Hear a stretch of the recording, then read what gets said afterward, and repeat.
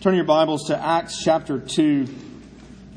Acts chapter 2. As we continue this series in the book of Acts, I'm actually going to read, I think your bulletin says verses 42 to 47. We'll back up to verse 41 and read 41 to 47. Let me ask that you stand as we read God's Word together.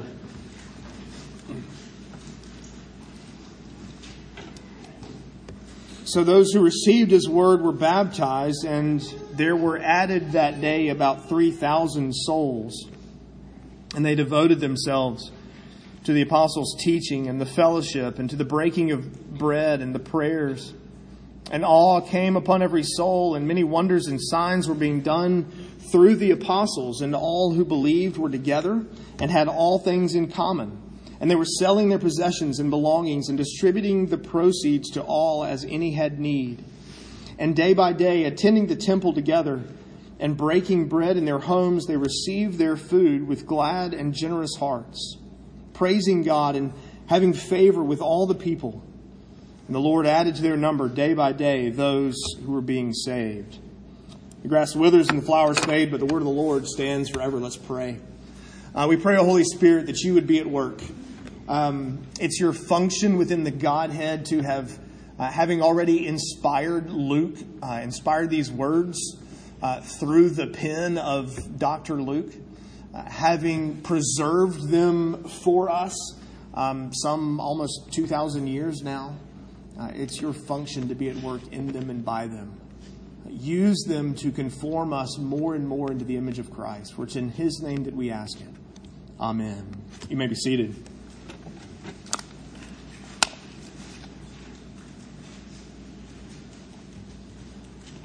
Every child I know, well, every child with any sense, and for that matter, probably a bunch of adults, but every child I know would gladly eat cake and ice cream for most meals. And I don't mean like dessert. I mean for the meal itself. You know, you wake up in the morning and there's a big slab of chocolate cake for breakfast. You come home for lunch. Or you open your lunch at school and there's a big hunk of cake and ice cream that somehow didn't melt, you know. Just humor me. You come home for supper and it's a different kind of cake and a different kind of... I mean, who wouldn't love that kind of a diet? Not just kids. I mean, adults too would... I mean, that sounds great. I mean, why not every meal kind of just eat... You know, Halloween's coming, right? You got your Halloween candy and you just eat that for breakfast the next day and for lunch the next day and until it's all gone. We parents, on the other hand, now have an argument on your hands. Sorry. We know better. The reason we adults don't do that is because we know that will kill us. That's not even remotely healthy. As tempting and wonderful and glorious as it sounds, we know that it spells death for the one who does that. And so we don't do it, and we don't give it to our kids. You've heard the phrase, an apple a day keeps the doctor away. Moms, you can start an argument, you can start a global war with 3 words. Eat your vegetables. We know that to grow in a healthy, normal, proper way, you do things like, you know, cut back on the junk, lay off the processed foods, you know, maybe get outside and move a little from time to time. There's a recipe for being healthy, and we know that. This passage actually gives us a recipe, as it were, for a healthy church. What does a growing, healthy church look like? What's the diet of a growing, healthy church? Well, that's in essence what this passage is about. But I want you to notice first the second word in verse 42. The second word in verse 42 matters. Because when you read the word they, you better ask yourself, who's that? And if you back up to verse 41, and this, by the way, is why we read verse 41, you find out that it's those who received Peter's words. Those who received his word and were baptized and were converted, the 3,000 or so souls added to the church that day. You realize the church is a corporate activity. The church is a team sport. The church is a gathered entity. This passage, there were 120 and now 3,000 have been added, and the Holy Spirit has been poured out on his followers, on the disciples that were there in the upper room, such that they then went out and started speaking in these other languages to all these people that were from all these other parts of the world. You see that back in verses 6 through 11. And they've gathered, and Peter has proclaimed Christ from Joel 2 and Psalm 110 and Psalm 16. And it's entirely possible that we don't know the time lapse between verse 41 and 42. It sounds like there's no time lapse. It sounds like time doesn't go by. It's possible that some of those 3,000 have gone back to Phrygia and Pamphylia and whatever the other list of places there were back in verses 6 to 11. But the point is, the church has grown already through this Peter's sermon, this proclamation, and those who have been converted, those who received Peter's instruction, those who received the word from the Apostle Peter, are now the they in verse 42. The church is a group activity. The Bible knows nothing about a solitary Christian. The person who says, I can live the Christian life apart from the church, the Bible has no understanding of that, has no knowledge of that. It has no place for that. Because as soon as the 3,000 are added to the number, they are now committed, devoted to things together. The Christian life is meant to be lived in community. It's community living. Regularly being absent from the church, from the body, from the gathered corporate activity of the church will most certainly stunt your spiritual growth. Christianity, Christian growth is a group exercise. Notice how this plays out in the rest of this passage. The things that the church, that this maturing church is committed to. First of all, the maturing church is a learning community. Look at verse 42. They devoted themselves to the apostles' teaching. Now, maybe if you have the King James or the New King James, maybe one or two others, instead of teaching, you have doctrine there. Don't be afraid of that word. I think, in many ways, live in a world that says, don't give me doctrine, just give me Jesus. I don't want doctrine. Doctrine is such a bad word. Doctrine just means teaching. If you believe the Bible teaches anything, you believe doctrine. And that's not bad. That's not wrong. And if you say, give me Jesus, not doctrine, well, as soon as somebody says, well, what about Jesus? Anything you say is going to be doctrine. So don't be afraid of that word. I know that's sort of in many parts of our world, that's a bad word. But this church is committed to the apostles' teaching. These are men who, we just saw this earlier in chapter 1. The 12, the original 12 apostles are no more. Judas is gone. He's removed himself. And he's been replaced. We saw that back in chapter 1 with Matthias. And there were requirements. Like, okay, if we're going to replace Judas, then who do we decide? How do we decide who we replace him with? Well, the requirement was somebody who had been with them and with Jesus from his baptism, from his ceremonial cleansing until his death, burial, and resurrection. Somebody who was there for the whole thing. And so that limited the pool. But what that means is that these men have lived with Jesus. They've watched as the lame were made to walk. They watched as the dead were brought to life. They've watched as 5,000 were fed with just a small basket of food. They've heard Jesus teach. They've heard him explain the things of the kingdom of God. And now they're teaching the rest of the church. They're teaching those things to this newly formed, maturing church. In fact, for that matter, we actually have a pretty good example of what they were doing in Peter's sermon in this very chapter. When Peter takes what he knows of Christ and what he knows of the Old Testament, you realize at this point in the life of the church, none of the New Testament had been written yet.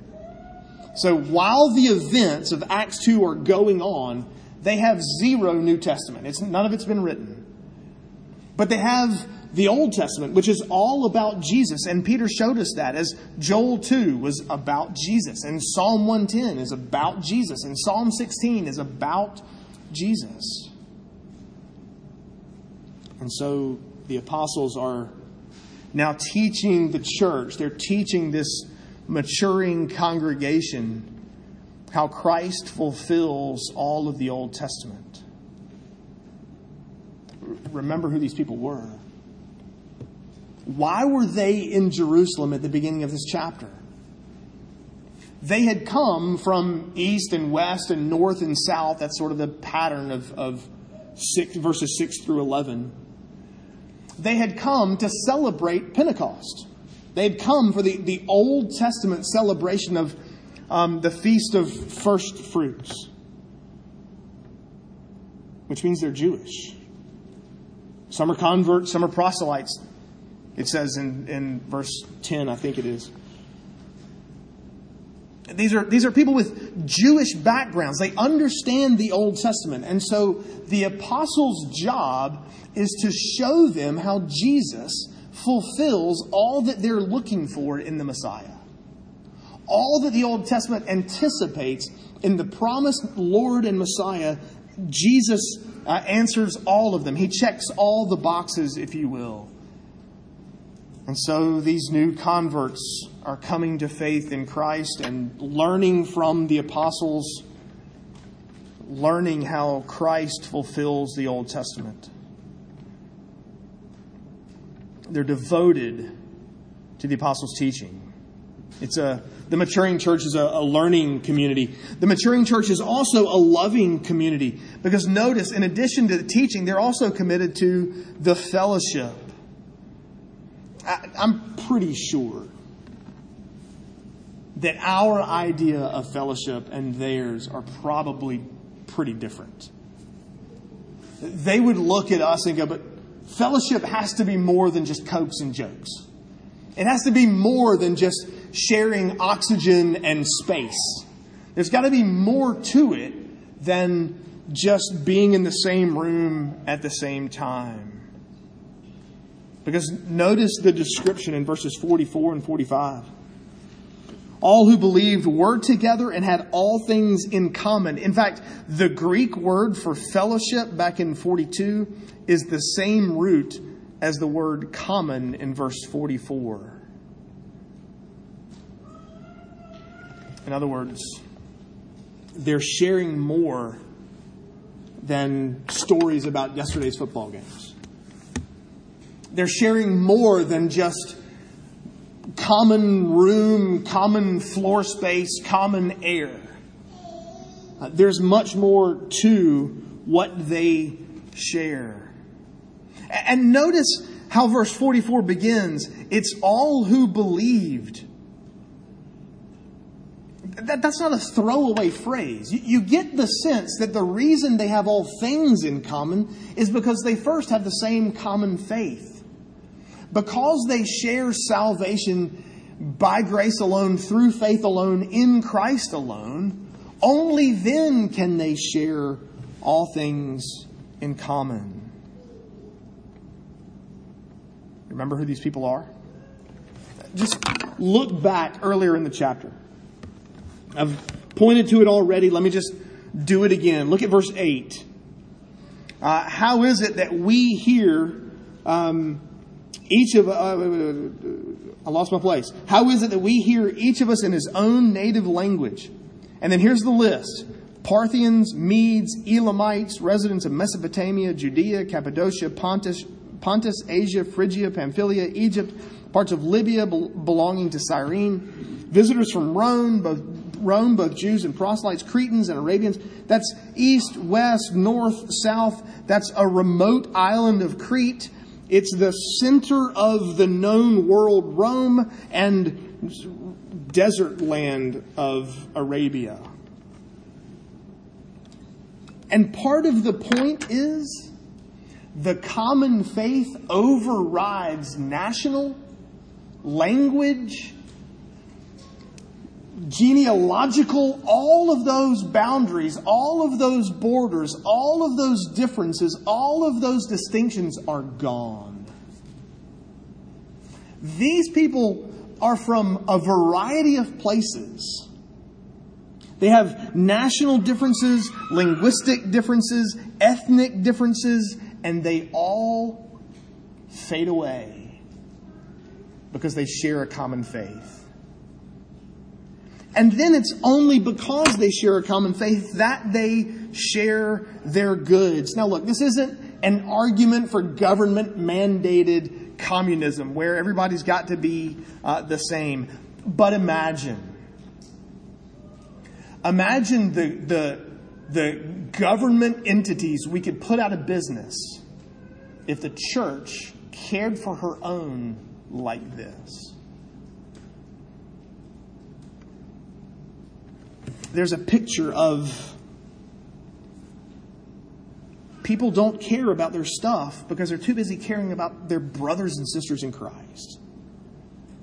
You get this. I mean, kids grow up. If you got multiple kids grow up. They outgrow things. They get tired of things. And even our boys would reach a place in life where they were close enough in size that they could be like, I'm tired of this. Do you want it? Yeah, I actually like it. I'll take it. And so they just trade. They swap. Well, here, I'll give you this shirt if you'll give me that shirt. And you just kind of make that swap. You get hand-me-down clothes within the family. As kids grow older, you just pass them down to the younger sibling. That's kind of the picture here. Not so much hand-me-down throwaways, but it's the fact that because they're family, they're just passing goods from one family member to another. I don't need this anymore. I don't want this anymore. And look, this person has none. And so here, take it. And they were selling their possessions and giving to any as they had need. That's fellowship. That's fellowship in the gospel that manifests itself by shared goods. They were sharing meals together, verse 42. They're breaking bread together. Okay, this will be a question. I have to say it. I normally don't sort of address these kinds of distinctions in the middle of a sermon. I'll do it afterwards, but this is sort of, I don't know. There are plenty of people out there who see the breaking of bread in verse 42 as the Lord's Supper, as communion. And that may very well be the case. My two hesitations are this. One, I think you have to assume it in order to read it that way. And two, it doesn't mean that in verse 46. In verse 46, they're breaking bread in each other's homes. It seems to be more a picture of a fellowship meal together. They're spending so much time together that they're sharing goods, they're passing possessions from one person to another, and they're eating together. They know each other that well. Now, having said that, I have a hunch that the Lord's Supper in these days was probably connected to a fellowship meal together anyway, so I may be making a distinction that doesn't really exist. Besides, just listen to the language. Listen to the aim of the whole passage. Just scan down the list and look at, through the verses and look at all the times you get words like all or together or any. The real aim is a shared life together within the church. In verse 45, believers are selling stuff that they own to make sure that anyone else in the covenant community doesn't go without. And in verse 46, the household of God is eating together regularly, even daily. They're sharing meals together. The maturing church is a learning community. The maturing church is a loving community. The maturing church is also a leaning community. Notice the last activity to which the church is devoted in verse 42. This newly constituted church is devoted to prayer. In fact, it's actually the prayers. You get the sense that there was that they had a regular stated prayer meeting and the people were there.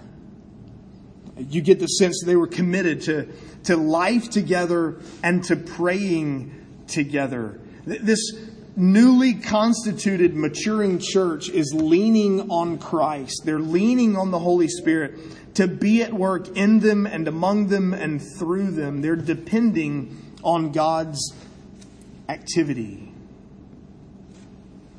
It's no secret in today's world.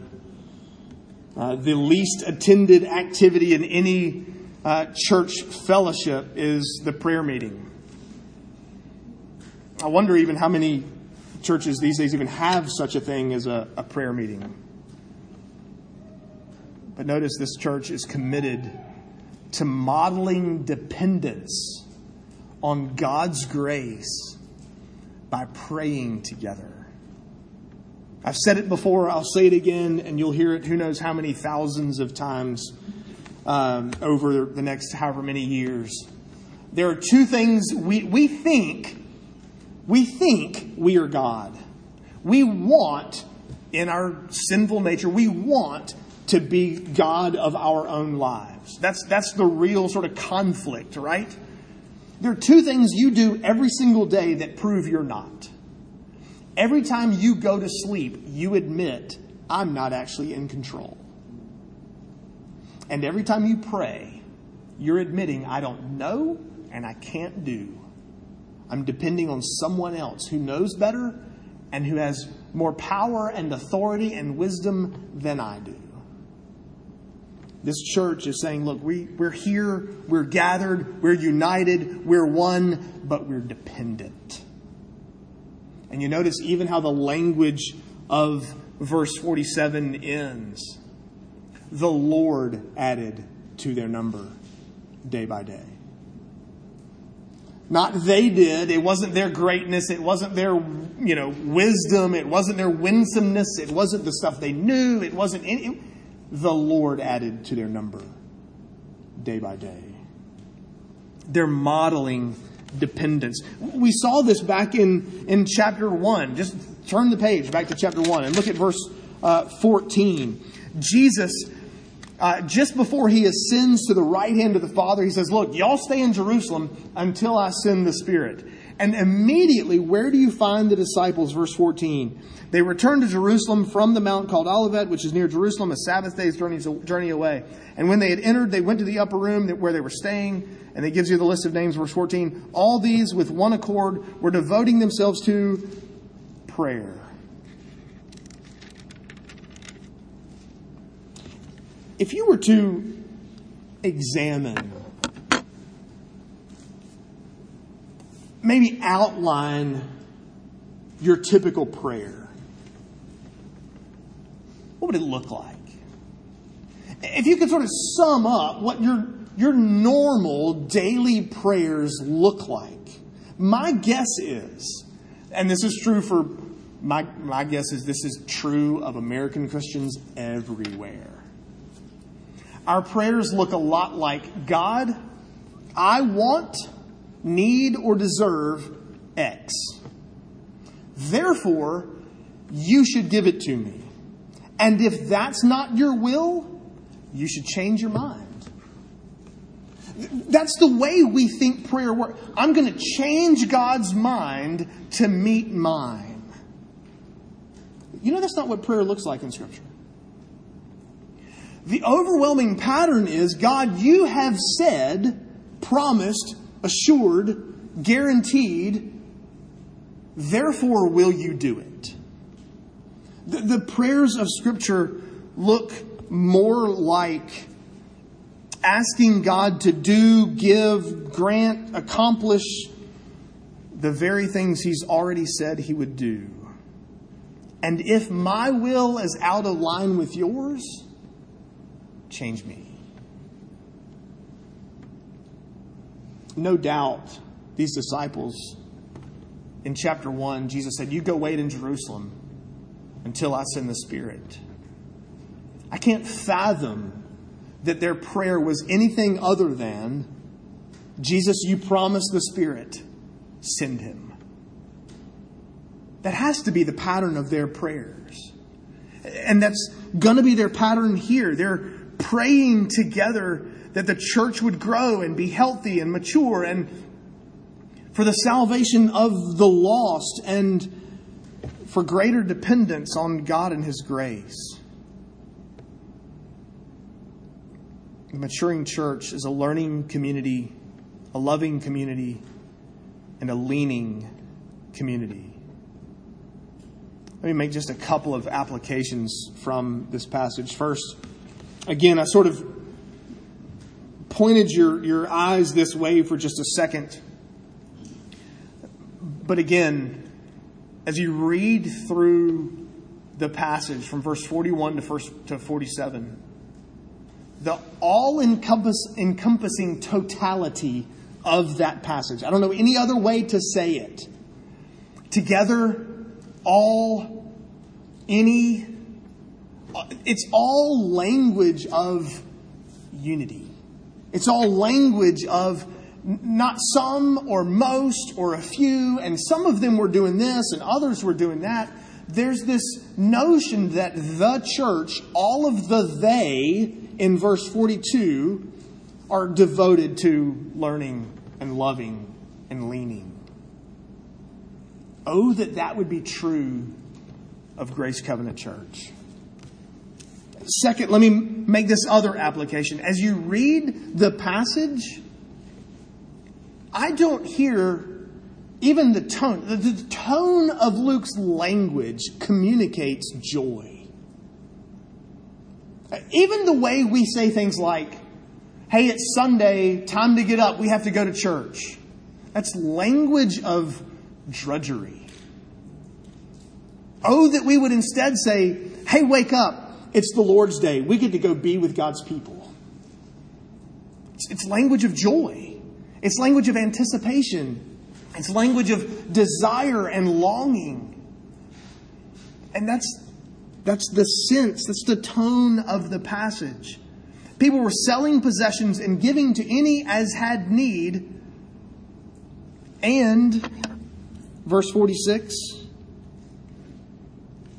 receive their food with glad and generous hearts. Oh, that Grace Covenant Church would be marked by joy, by gladness and generosity.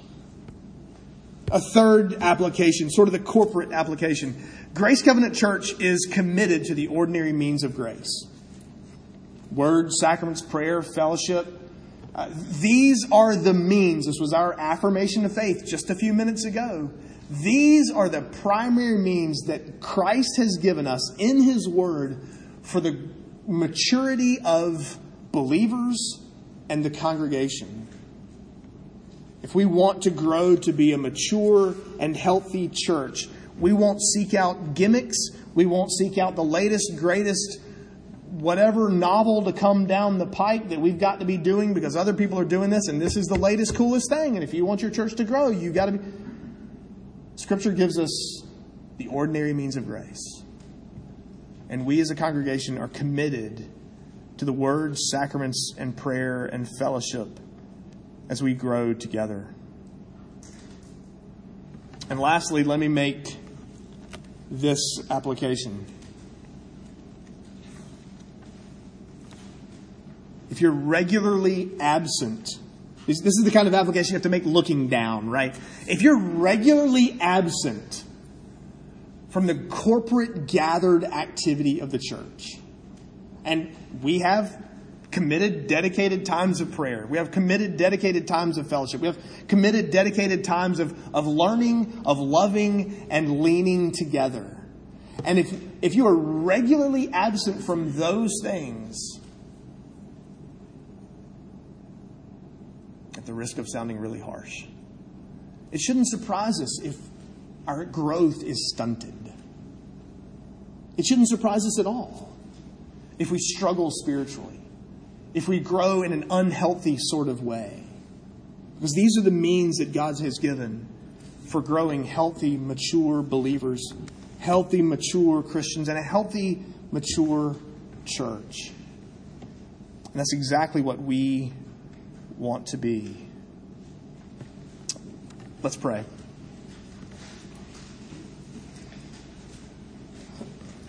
Lord Jesus, you have given these ordinary means of grace for the health and growth and maturity of your people, of the church.